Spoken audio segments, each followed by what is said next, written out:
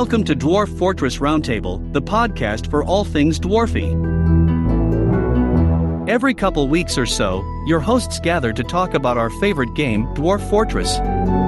So let's join your hosts, Roland, my PC, so maybe I have weird cameras in my room as well, so who knows. Tony, it's totally a deer in the headlights there, because Roland said, thanks for watching, and I was like, wait a second. and Jonathan, So that he hits the play button and he watches the little nib go across the screen. as they present insightful, irreverent, and often incorrect analysis.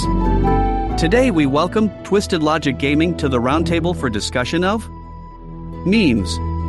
I had to upgrade my battery backup when I got a new video card. But it was drawing too much power. It would set off the battery backup. And always remember, losing is fun. Well, first of all, I'd like to welcome in Twisted Logic Gaming to the podcast. Thank you very much. Twisted, welcome to Dwarf Fortress Roundtable. Welcome to the Dwarf Fortress Roundtable. Nice. Hello. Nice. I feel impressed and intimidated. Oh, I love this game. With your permission, I might use that in our intro. Oh, I might absolutely, pull that yeah. And use that. That would be great. Absolutely. Put a little reverb on it. It's crazy. Silly voices are the best. So I discovered your YouTube videos whenever version 50 of Dwarf Fortress was released, and you did a video regarding minecarts and how they weren't working quite the way that they were before. I think that we were talking about minecart, The shotguns, power yeah. generator. Mm-hmm. Yeah. Yeah, I was trying to build the shotguns, and it was like the way that the old track system versus the new track system.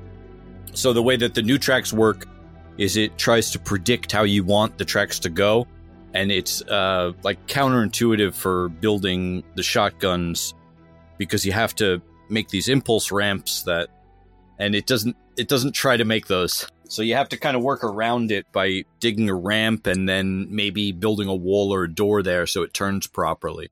And in the old way, it was very vexing when I first turned it on. But in the old way, you would just go into the track menu and be like, okay, I need a north-south track ramp or north-east track ramp, and then build it right there, and then you're done.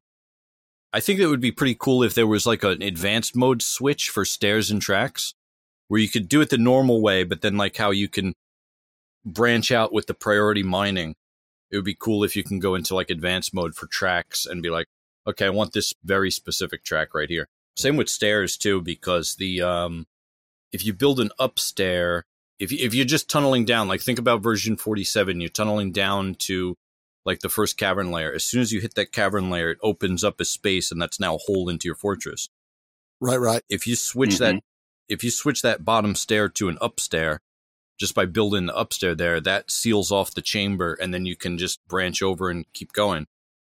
In the new version, you kind of have to like finagle it a little bit, like build a room, cut off the up-down stair with like a floor, and then build like an alternate connection to that stairwell that you just built. Like, it's not 100%, but I think it's still great with the new version. I still like the new version. I'm going to fill you in on a little pattern that we've seemed to be finding here. It seems that the more advanced the player is, the less that they like the new stairs.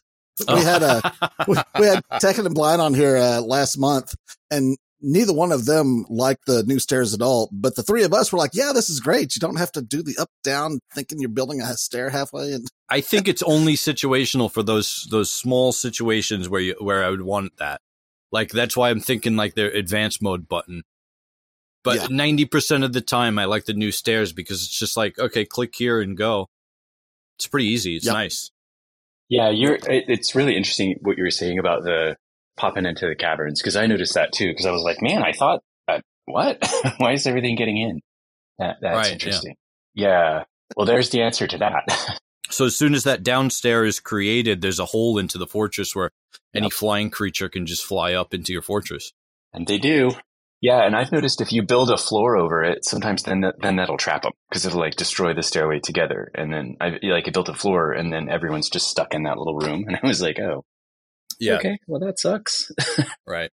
Great. Good luck, guys. And then in that video, it was just kind of like I just like hit record and then booted up Dwarf Fortress and like, all right, let's try to build a shotgun and see. And so I just kind of like unedited recording of it, and we ended up getting it. The shotgun came out really nice. It works exactly the same. The physics are the same. It's just the new way to build the tracks, which is a little vexing. But it can be done. And I made a tutorial video on that, on how to build the shotgun. Yeah, so I don't know how I discovered that video, but I did, and I posted to our Discord channel, and CleanoDev answered back, said, "Yeah, you should have him on because he's got lots of videos and he would be a great guest." And I said, well, how have I not heard of this channel before? So I'm so glad that I did find it. And wow, you've got looks like 50 something. I think videos out right now on just the Steam release version of Dwarf Fortress. Yeah, absolutely. Yeah. Looks like about half my videos are Dwarf Fortress, like 186 of them. And then a bunch of those are like I did a Hermit Challenge in version 47. I did a Let's Play in version 47, Basement Graves of Beers. And then a bunch of like just standalones of building stuff. And then now the Steam version games. Well, how did you get started with Dwarf Fortress? If you can remember. Yeah, I do. I kind of remember. I was trying to build this single-player world in Minecraft where it would be a server and you would join the server and it was hardcore server only. So you'd join and try to survive, right? And if you die, that's it. And so I was building all these command block and traps all over the place. And then like the game updated and it like broke all my command blocks. And I was like, this is like a half year's work gone because of this update. Then I was like, you know what? Like, let me look into like what game created Minecraft. And then over time I was like, oh, Dwarf Fortress. Okay. And let me dig more into it. And eventually I started playing it. It was either 2013 or 14 I started. And it was pretty sweet. I had a very, very slow learning process for the game. Like my first fort was destroyed by dingoes. Not dingo men, just regular dingoes. It's really this comment sponsored by Australia. Yeah. I think I was trying to figure out the military in the first fortress and I sent the guys over to fight the dingoes and then they just became enraged and killed all the dwarves because we had no equipment assigned. I was like, missed that step. Easy to do. Easy to do. Especially in version 47 where it's like a whole sub-menu of military and stuff. That's an awesome one, that one. Yeah. And then each of the fortresses after that, I'm trying to learn a new aspect of the game. It was very, I think my second fortress, I realized that, oh, okay, there's a finite amount of metal that I actually have here. Because I was just like, make the jobs on repeat. And then I'm like, wait, where did all the metal go? And then I realized I had to dig more and process more ores and everything like that. But yeah, it was really my frustrations with Minecraft updating that got me to look into Dwarf Fortress. And I view Minecraft as kind of like virtual Legos, and Dwarf Fortress is like Sandcastle at the beach. Virtualized, you know? Yeah. Right. That's a great way to put it. Yeah. All right. Eventually the tide is going to come in and destroy your fortress, and then you just go ahead and make a new one the next day. Yeah, that's a good attitude to have. It's very uncomputer gamey for a lot of people, because I know a lot of people that'll play things like SimCity or I guess City Skylines is what we play now. But yeah, people turn off disasters. Don't ruin Precious. And, half the fun is not knowing just what's going to happen. You can, if you're good enough, you can usually control outcomes, but every once in a while there's fun. Absolutely. Yeah.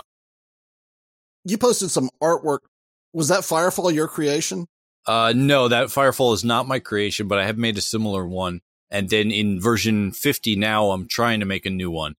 In the Did you say Firefall? Am I hearing Firefall? Yes. Okay, so do we want to explain that for the casual listeners?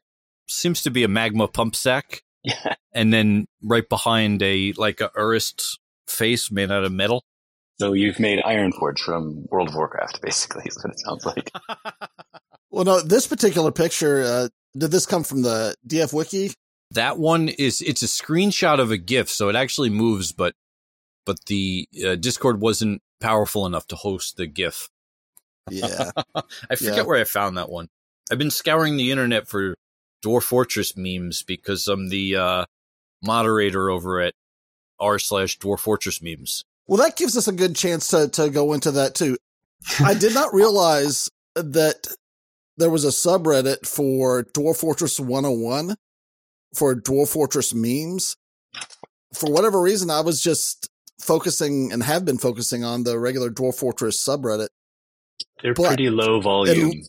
I mean, not the memes one. I didn't know about that one, but the 101 is pretty low traffic. Like one post every couple, unless it's bigger. Well, I noted that the 101 has several posts that are by you, Twisted. So it looks like you were involved in that subreddit whenever it was more active. And it sounds like that the powers that be are trying to get it a little more active again, which is a good idea for new players.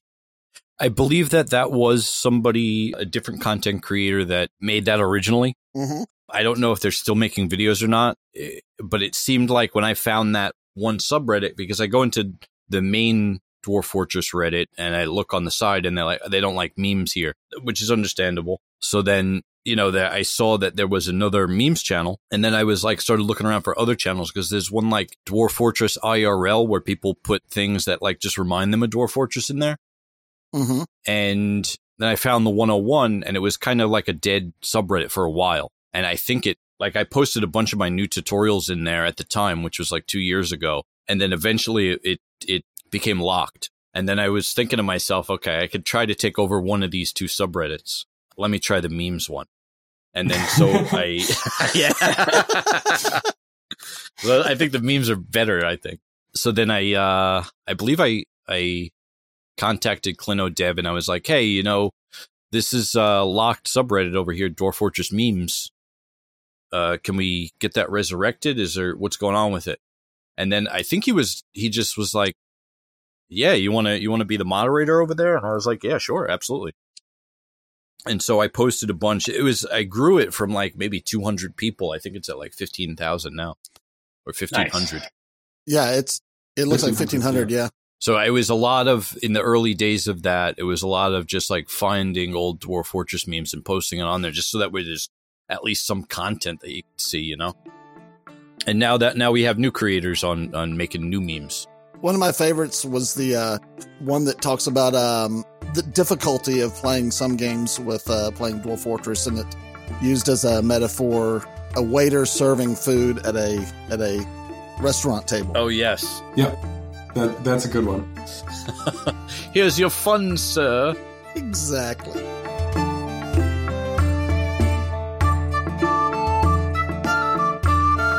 Hearken now, O kin of the free peoples, and lend thine ears to Burma Bradley's tale of the dwarven outpost Ivrudum Nast, New Tower of Showing. Long ago, in the year 105, on the 27th day of Sandstone, a mighty fortress was erected in the land known as the Passionate Dune, nestled on the vast continent of the Great Land. This fortress was the hope and pride of the great civilization known as the Wealthy Rag, and it was named New Tower of Showing. The venerable leader of this fortress was the stout and wise Bim Inkdented, whose age had already seen 84 winters. Yet still he led his people with an iron will, and with a keen mind that was honed by the art of bookkeeping. Though Bim was known to say, "I don't always do things in the most efficient way," he was nevertheless a stalwart and tireless worker.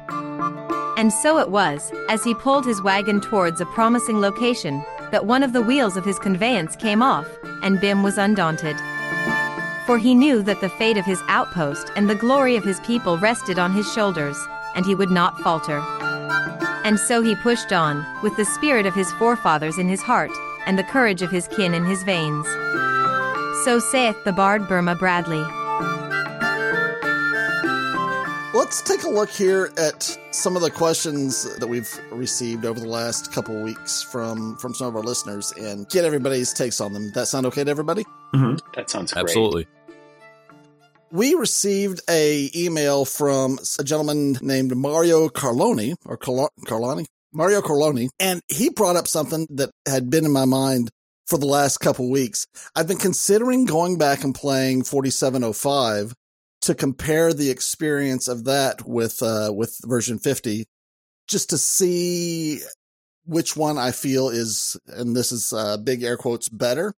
because there are some things that I don't care for about the new version that I think that 47 did much better. But there are also things about the new version that I think does much better than 47. So this gentleman actually ran into a bug on 4705 where farm plots display an error message that the ground's not farmable, but no matter how much he douses it with water, it appears to be muddy, but he still can't farm it.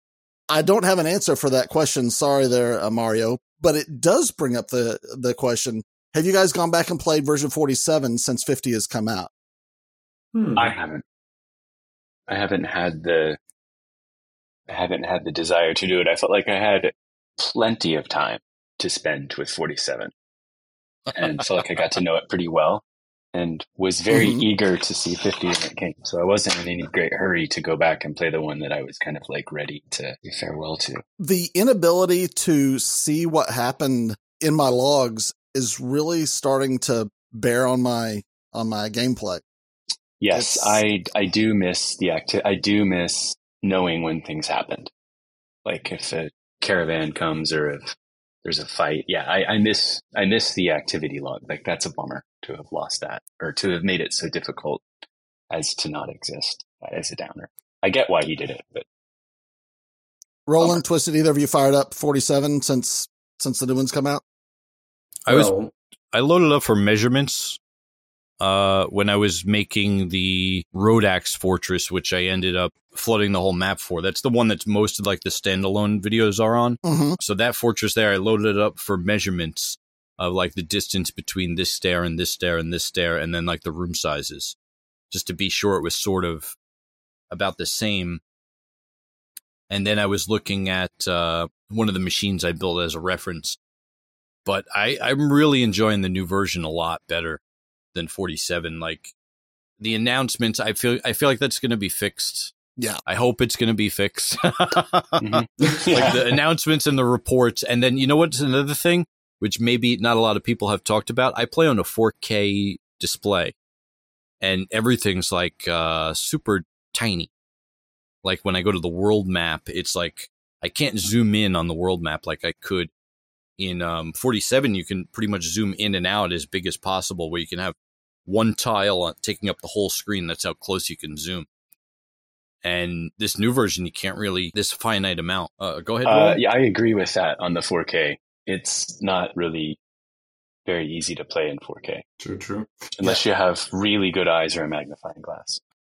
Okay, so hang on. Several things. I want to come back to the farm plot because I think I might have the solution. Because back in the day, if you build your things in a mountain biome, then most of the time the mountain biome would just tell you that you can farm here and not just tell you that there are no seeds for appropriate plants. Because now if you do it, in the current version, it just shows you that you don't have any seeds for the plants that could be grown here, which are none, so it's like empty. Back in the day, it most often just showed you, yeah, you can farm here.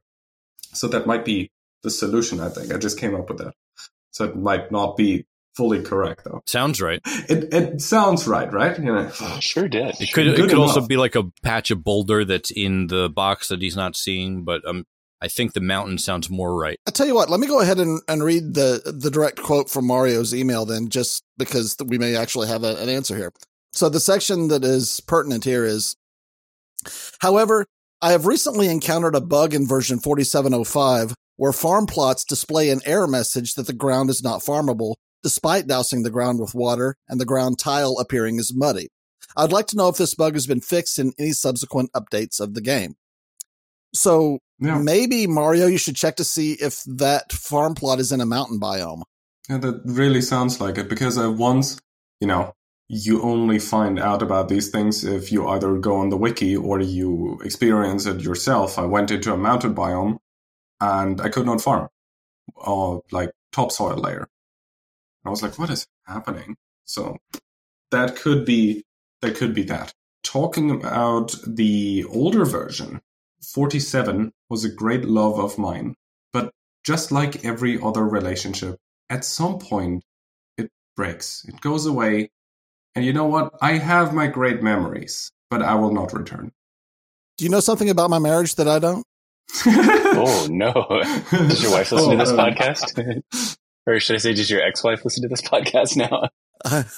I hope my marriage doesn't break. I hope that relationship lasts until one of us breaks. But anyway, sorry. Go ahead.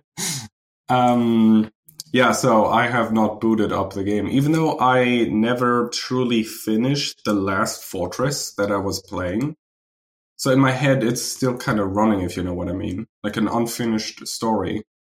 But I don't think I will be returning to it. I have literally a full world ahead of me, and I just have no time to spend on looking back. All right. Well, I do plan on opening it up and trying it out sometime in the future, just to see what which one I like better. Not that it really matters, because so Twisted, I should fill you in here. I have a reputation of not liking change. Oh yeah, same. You're gonna have to relearn all the buttons when you go back to version 47. Yeah, That's well, right. yeah, that's true. Yeah, that's right. Yeah, I just got used to the hotkeys in 50, and I had to build nest boxes now without having to use the menu, so that's great. Did you guys use the new DF hack yet? Yeah, I think it just came out like this week, I think. Or maybe last week. I used the previous one, and then I carefully installed it and used it, and then I looked through it, and I was like, yeah, I don't really need to do any of this stuff. Huh. What are you guys using it for? So they re-added planning mode, which is pretty awesome. Okay. And so you can like plan your furniture again if you did that in the past, if you used Lazy Nuke. Oh, back. yeah. Yeah, it's great. Yes, that's how I would make sure that all my bedrooms had nothing but Masterworks in them. Yeah, that's excellent. That's cool. Good, yeah. That's a great idea. And then you can also use the probe command to look at that tile for the farm question. Oh, good idea. I think I'm pretty sure it's just probe, and it'll tell you all tile information. Let me just pull up that. Does it include temperature? It should, yes. Oh, nice. Because I'm kind of missing temperature information. So yeah, it's temperature information is missing out of the new game. There's probe, which is properties of the tile, and then there's B probe, which is building, and C probe, which is creature. Okay, well that's worth it. The probe is going to tell you if it's a above ground light tile or not as well, or if it's a subterranean dark for your farming, which is something they left out of version 50. And like you used to hover over, and it would be like above ground light in the bottom left hand corner of version 47. I don't know if you guys know that. It has to do with above ground farming if you want to do non. Right. Yeah. Yeah, I was trying to picture exactly what it is that you're. I mean, I knew that I think you could hover the mouse over it and it would tell you whether it was open above ground or below ground, right? Right. Yeah. That's right. The big reason I don't know is because I haven't tried growing any above ground crops in subterranean areas. Right. With the new version. I did in the previous version. I had strawberry farms that were underground, but my farming has not become quite so advanced as the previous one, because it just seems that farming seems to be more efficient in the new version. So I don't have to go to as many lengths to grow the crops. They seem to do better on their own without a lot of finagling with version 50. Yeah. I think you might be actually right about that. Even though they supposedly did not change anything about that. Yeah. I really feel like farming is just better. Because now I don't even grow plump helmets all year around. I have it just in autumn or whatever. One time a year I grow plump helmets, and that's enough for my fortress. Part of the problem for me, though, is I don't know which change improved my farming, because about the same time that version 50 came out, I was also changing to only having skilled farmers do the planting, and I was doing things more with managers. All of these things happened in my gameplay around the same time. Yeah, too many things changed at once. Yeah, so I don't know what the actual cause of my improvements in farming was. It's probably just as likely that it was just because I'm managing things better. I'm with you. I think farming got easier and more productive. And think so? Yeah. I think so. And I don't know. Do you guys do the fertilize thing? Do you build the supply chain to make fertilizer for the plots? Because I did that, and that seems to really light things up. I have not. Never have. Yeah, not since the. Is it potash you throw on it? Yeah, I think that's what it is. I've never done that either. Yeah, I don't think you need to. It was just kind of one of those, and I was like, oh, I'm going to click fertilize, and it's like, I don't have this. And I was like, oh, well, now you do. I don't know. It seems to increase the yield, but don't know if it really matters. Yeah, I did that once, and I was like, wow, that is insane amounts of food. And then I never did it again because I constantly overproduce food anyway. So I'm like, okay, why would I need to fertilize? At a certain point in the Fortress life, I just stopped farming altogether and just trade everything, all the food. Yeah. Yeah, that seems workable. Yeah, I could potentially totally do that as well. I have over 10,000 prepared meals again. And it's like, yo. Just enough to get you through that winter. And honestly, like a good third of all my production of plants is colors. So I can color my silk and my cloth and whatnot. Oh, and the other third is I'm making paper because I'm a book fortress. Mm. And like there's just 1/3 that is focused on farming, and most of it currently is just outside farming where I grow a little bit of wheat. And I don't need anything else. Like once every 10 years, I go out and collect a few things. Now I have even like citrus trees and whatnot. Too much food. It's crazy. Can you dye cloth any color but blue with dimple cup dye? No, you need different plants and different dye to dye different colors. No, I guess I phrased that wrong. Do you have the possibility of creating dyes that are colors other than blue? Yes. You have something that is called red root. I always assumed it would be red, but it looks more brownish. And then there's dimple dye, and there's one other. You know, brown's just the poor man's red anyway. Can I put that on a shirt? There's a blade weed, which is emerald. Right, yeah. What's that, Twisted? There's a blade weed, which is emerald dye. Ah, and, I like emerald green. Looks like a silver barb, which is a black dye. No, it's a silver dye. It's a color black, though. So yeah, there are quite a few colors that you can clothe your dwarves in. Currently, everything in my fortress is blue or brownish red. Yeah, man, I have so many leather bags simply for that purpose. It's absolutely crazy. I normally trade for the dyes from the humans. They usually only have the emerald. They brought me normally none. Make it. Damn, I don't think they'd like me. Well, all right. Well, thanks, Mario, for that question that sent us on several threads. Yes, really great question. Nice question. Oh, Mario's also a research software engineer at an oceanographic research institute. So that's pretty cool. That seems pretty neat. I'd like to see some good sea steading ports from him then. Next question up is probably a simpler one.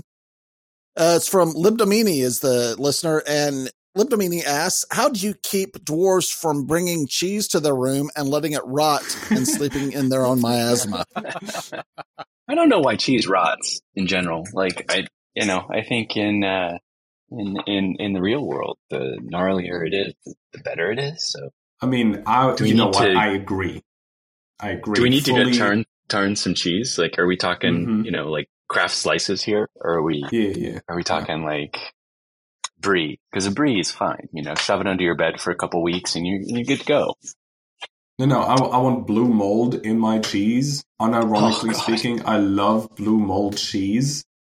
Anybody out there, you want to bring me flowers?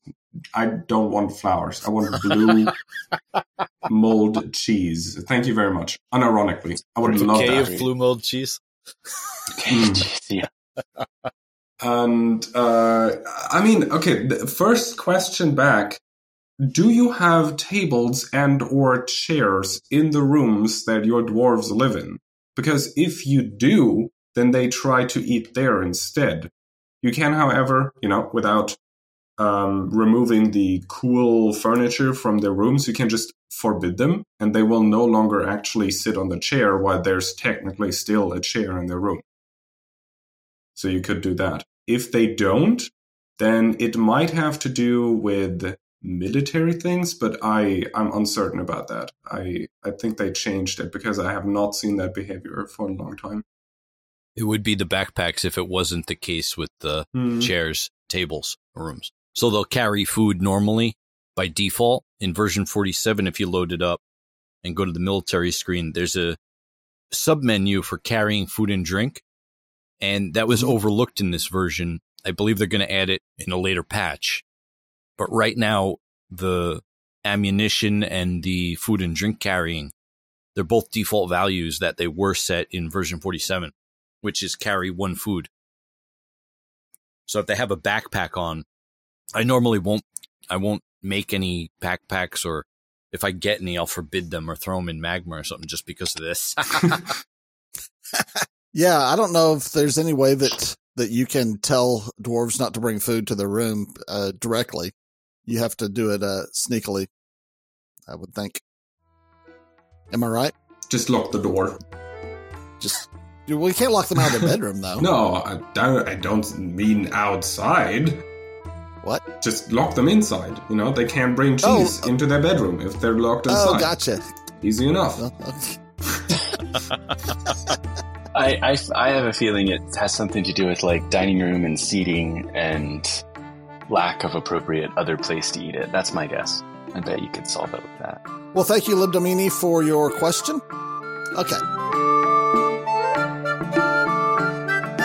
Hearken now, O kin of the free peoples, and listen closely to Christopher Harris's tale of the ill-famed trader of Newtower, February Renown Iron, a dwarf of 56 years, who is known to be greedy, ungrateful, clumsy and anxious, and who holds no love for her kin or family.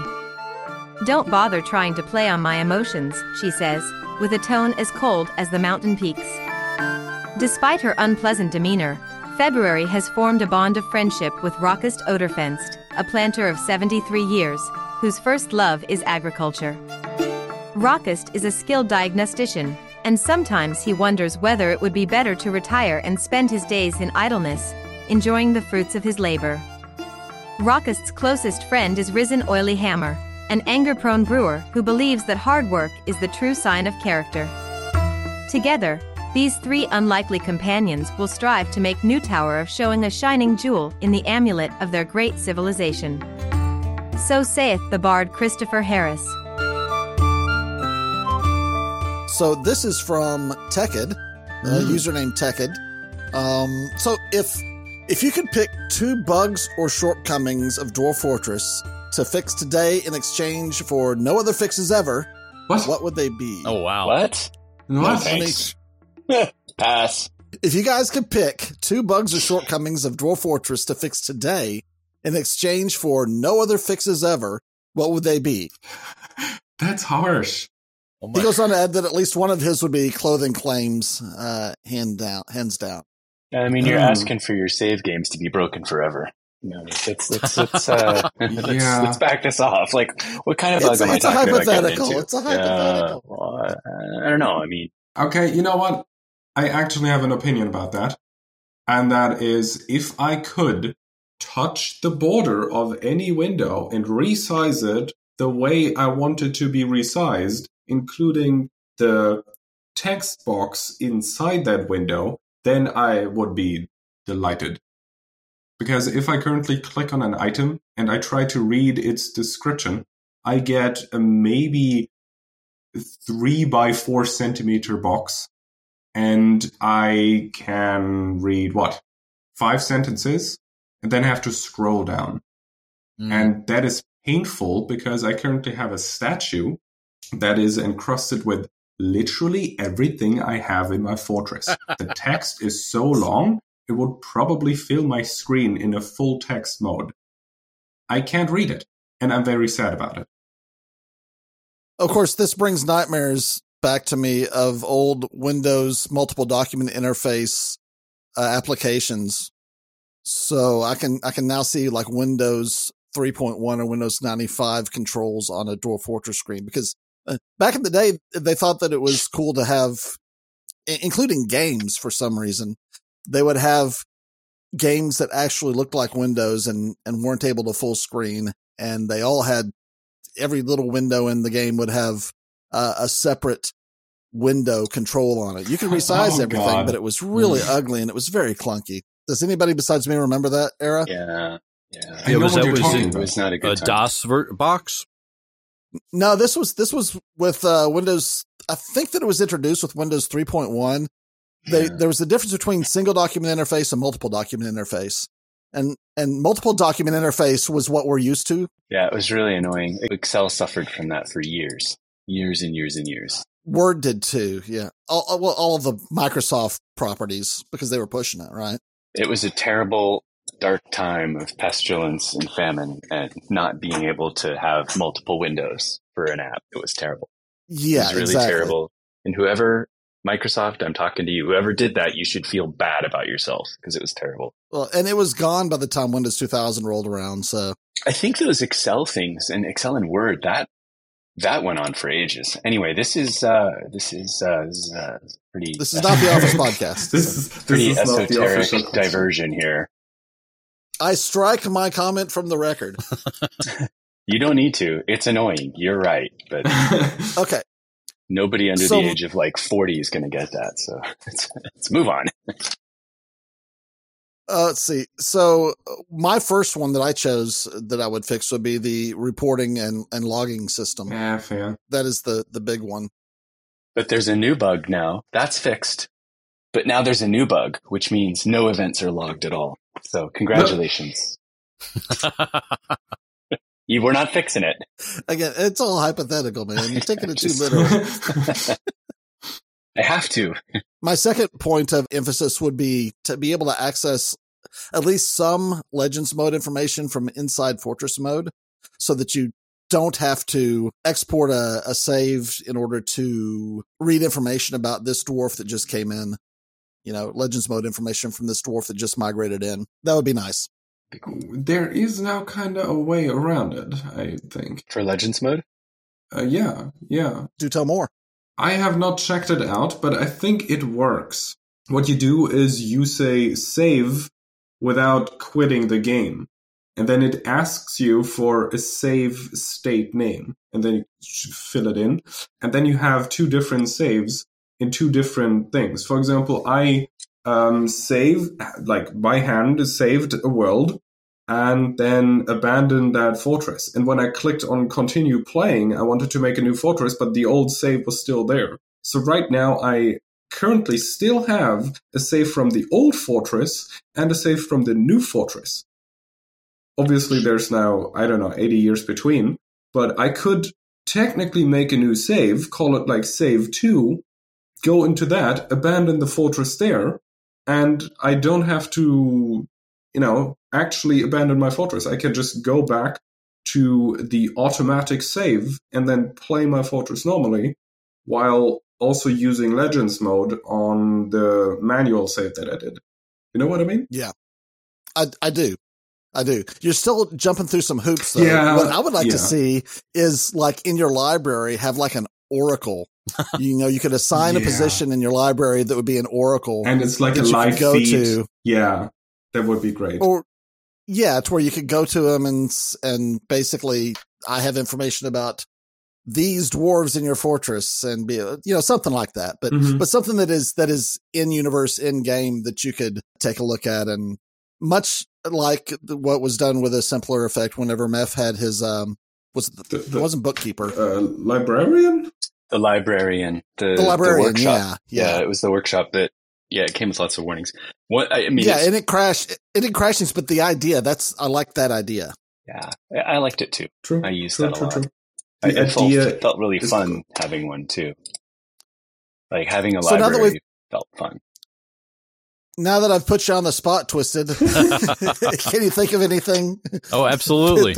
I really like the announcements idea, but just to say some different things, the mine carts, when they're filled with liquid, they become invisible.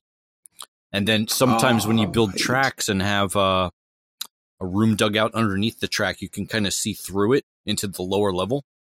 And so there's some these translucent effects that aren't really supposed to be there with the mine carts. As well as, yeah. So that was actually in the video that you guys first discovered. Mm-hmm. I was just like looking for more bugs at that point.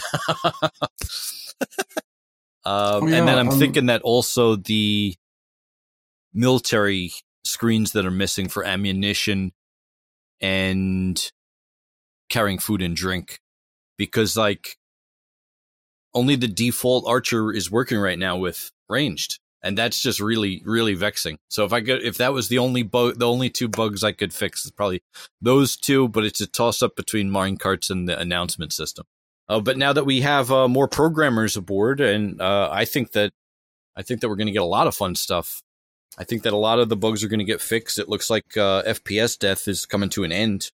The death of FPS death. That would be pretty cool. Yeah, that would be really neat. Then you only have yourself to blame. Right. Which would be, hey, oh, well, yeah, I was going to fix that problem, but, FPS death. So I would have beat that siege, of course, but my computer died. So. I don't believe in FPS. You can get pretty far into it now. Like I've had forts with more than 350 dwarves with this particular release, and I don't think I could ever push 200 in the last version. So things have gotten leaner on the code side, I think, too. To be fair, though, your PC is not just a smart fridge, so I would say you have a Ryzen 9 also. I have this small baby Ryzen 9 though. Is there a small baby? I believe one? there's still a big difference between the baby Ryzen and the big Ryzen 9, and you now have a Threadripper. So what is it, 79? So you can't really say that, the game has gotten so much easier on my PC if you're playing on the best hardware out there currently. Well, I mean, to be fair, like I had an i9 before, and now I've got a Ryzen 9 7950. And I mean, it doesn't really matter because it's a single core game. So but they're still faster. They're still faster. Well, it's just single core. That's how I benchmark my CPUs now. Is I'm like, I don't care about all these threads. Give me single core. Typical Dwarf Fortress player. Give me the fastest CPU you have. I started doing that a few years ago too. What's the fastest single core? What's that, Twisted? I started doing that a few years ago too, just like single core performance only. Yeah, versus price, you know. It's terrible because that is actually what got me this CPU, because I was looking at how much speed I can get for this amount of money, and I was actually considering getting the big 7, but then the small 9 is slightly faster at single core speeds.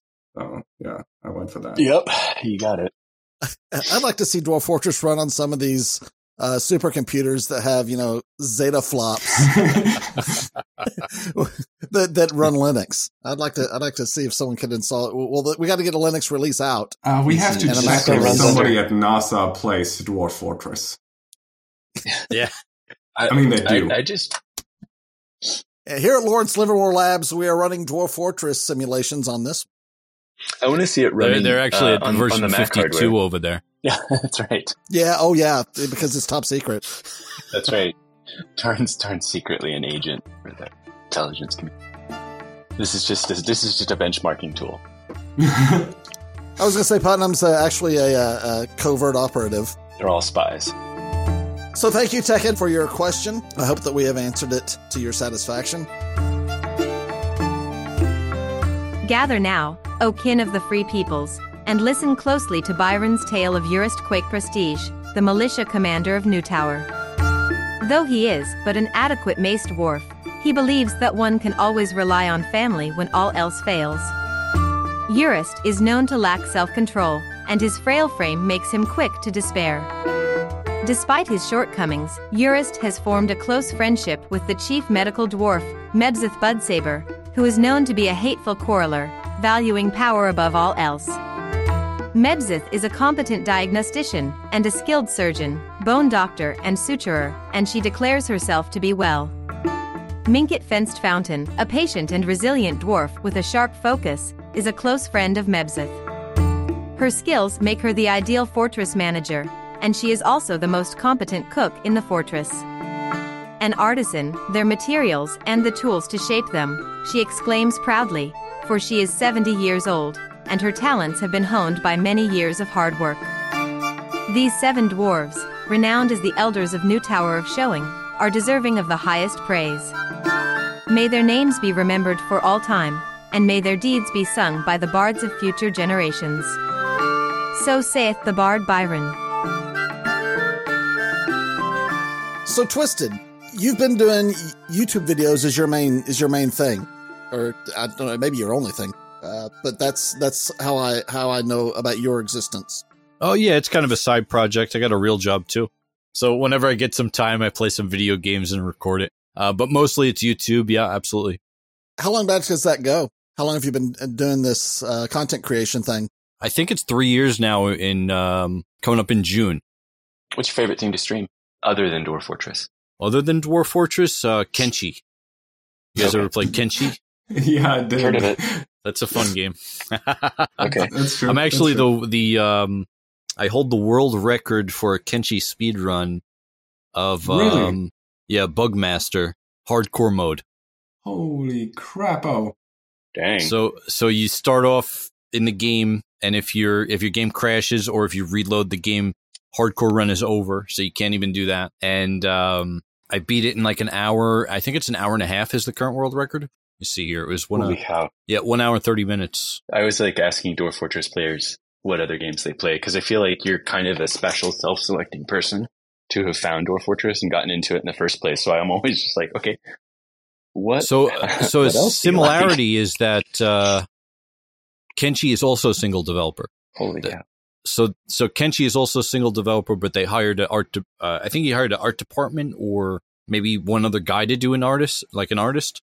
But that's also a single developer game. And I was playing some Stardew Valley with my wife for a little bit. That's a single developer game. And Minecraft. Those are the games that are currently in my rotation. Now, I've heard of Kenshi, but what is this Minecraft thing you speak of? It's Infiniminer.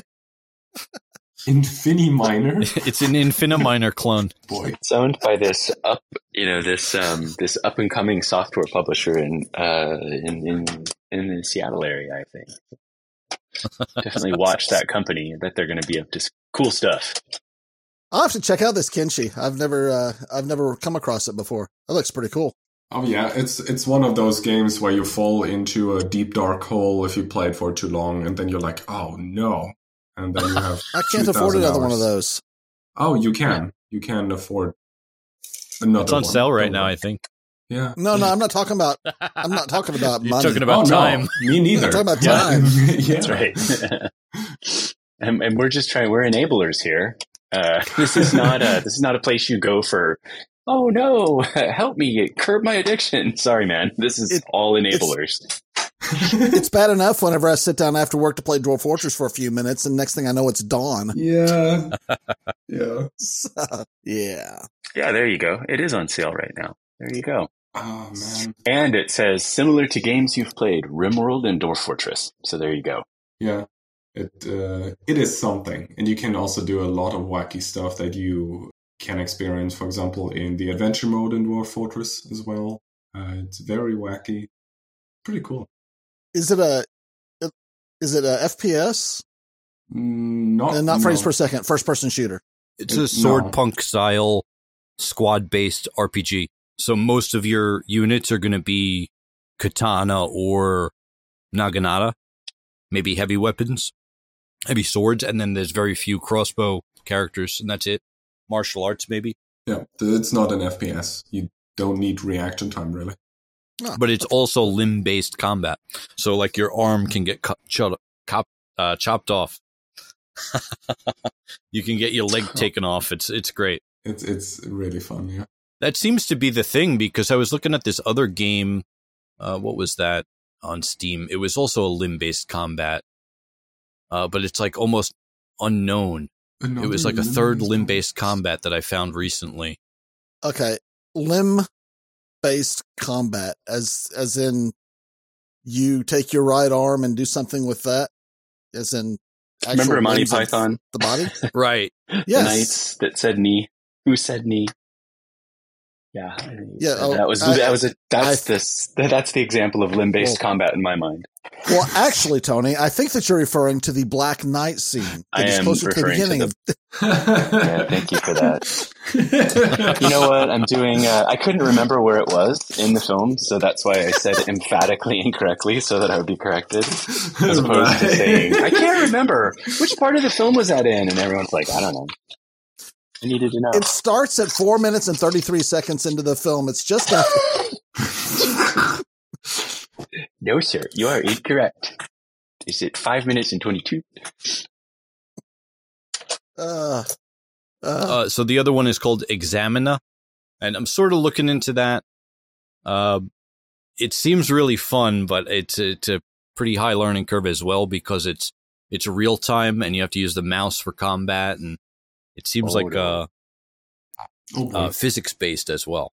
Oh, so limb-based combat is where the game takes into account all the body parts. Is that true? Right. So if your arm gets scratched, it's not as efficient. Right. You can lose a leg maybe. Like if you get struck and it pinches your right thigh and it bruises it, and the bone is bruised and the brain is bruised. It bruises the fat. That's one of my favorite ones. You have a brain in your thigh? Yeah, no brain in the thigh. No, the thigh. It depends on what kind of forgotten beast we're talking about here. It's true. We're talking about the thigh-brained forgotten beasts. There's some weird stuff with injuries that I've noticed in this release, though, where I had a fort with a whole bunch of injured people, and then I would inevitably keep assigning them to squads, not realizing they were injured and in bed, so I started labeling them all injured, so I would stop doing that. Oh, really? And then I had some problems with that fort, and so I started a new one, and I've noticed a lot of my dwarves have come over, and it says lost the ability to stand. They don't have crutches, but they're happily moving about the new fort, labeled as injured, having lost the ability to stand. Doesn't seem to be slowing them down, so good for them. I'm very confused. Weird.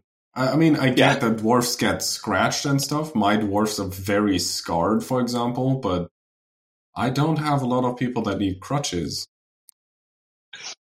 Yeah, this one's really weird. It says, I look at her health and it says she has lost the ability to stand, and it seems to not really be slowing her down, and she doesn't have crutches, so she's great. Good for her. You know, I look up here and I see that we've been recording on this stream, not counting the one that screwed up and we had to restart. We've been recording for over an hour here. Yep. And I haven't even breached the subject that me and Twisted talked about discussing to start with, which is we're going to talk about mega projects. Oh. Well, it looks like in order to discuss that properly, we will have to have Twisted Logic Gaming back on here. I think I might have called you Twisted Gaming Logic, which is earlier. I apologize for that. It's all right. I was describing Dwarf Fortress. That's part of the name comes from just my brain overclock, and then I'm just spitting out words and they get all jumbled into one. You're your own GPT-3, it sounds like. Well, Twisted, if you're willing, we'll have you back on here to talk about mega projects. Absolutely. Yeah. So awesome. Thank you so much for joining us today. It has been a total blast. A very more stream of consciousness than we typically have with guests, which I like that. Thank you very much. I appreciate it. Do we have anything else that we want to put out there today? So you did say that there was a new release of DF Hack. I need to put that in the show notes and check that out. So we'll certainly talk about that on our next episode, I think. Can I make some blatant self-advertisement? Absolutely. Okay. Plug something. And feel free, Twisted, as well. You can plug whatever you want here after Roland gets done being narcissistic. Excellent. You know what I have this podcast here for, right? Exactly. So I will actually be playing a new Bloodline with Tekid, and we have a new special guest on as well.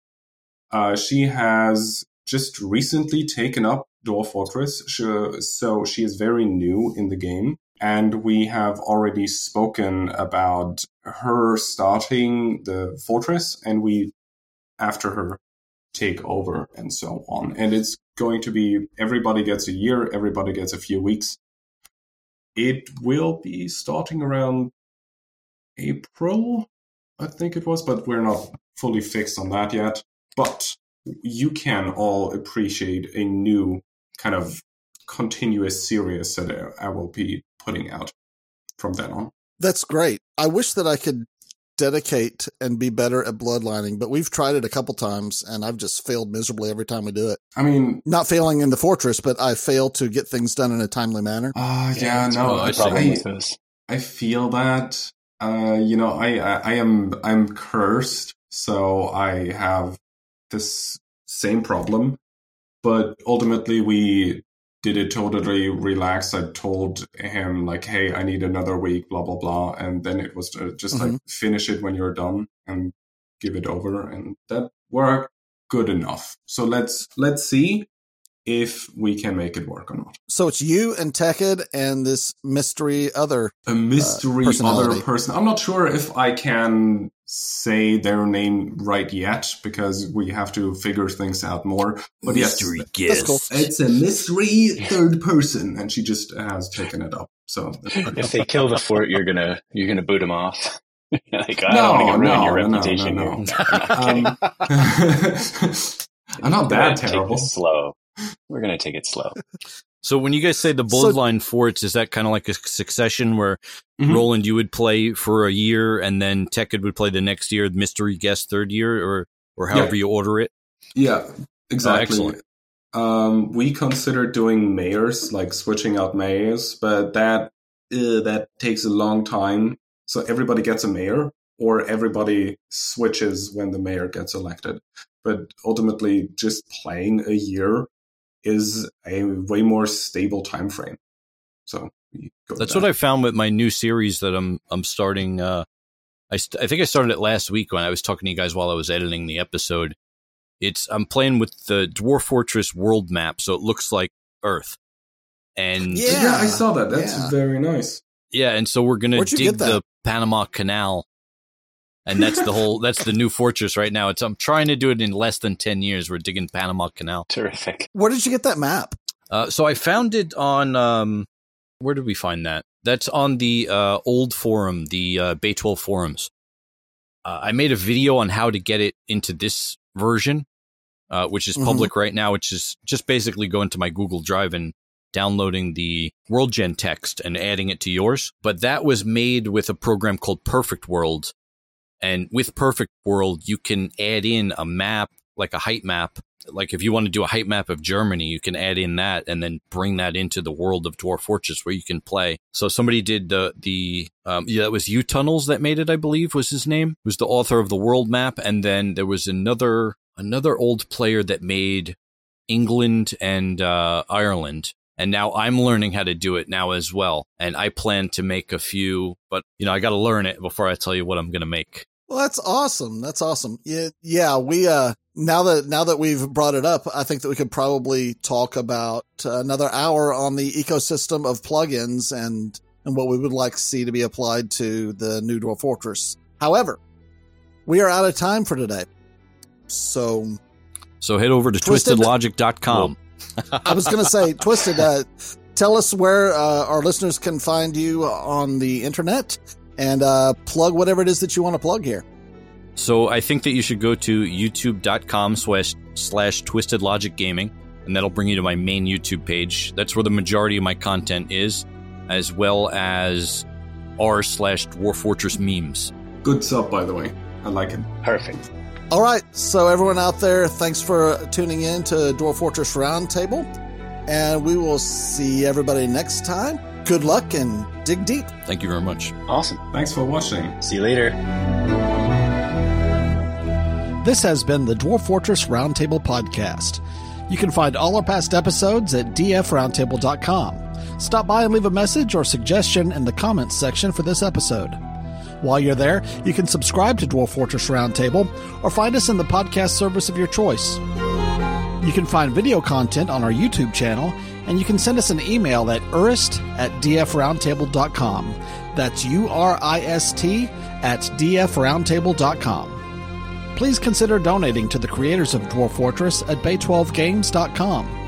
If you'd like to help support this podcast, you can find us at patreon.com/dfroundtable. This is a conversational podcast. All craft sportsmanship is of the highest quality. Thanks, Delfonso.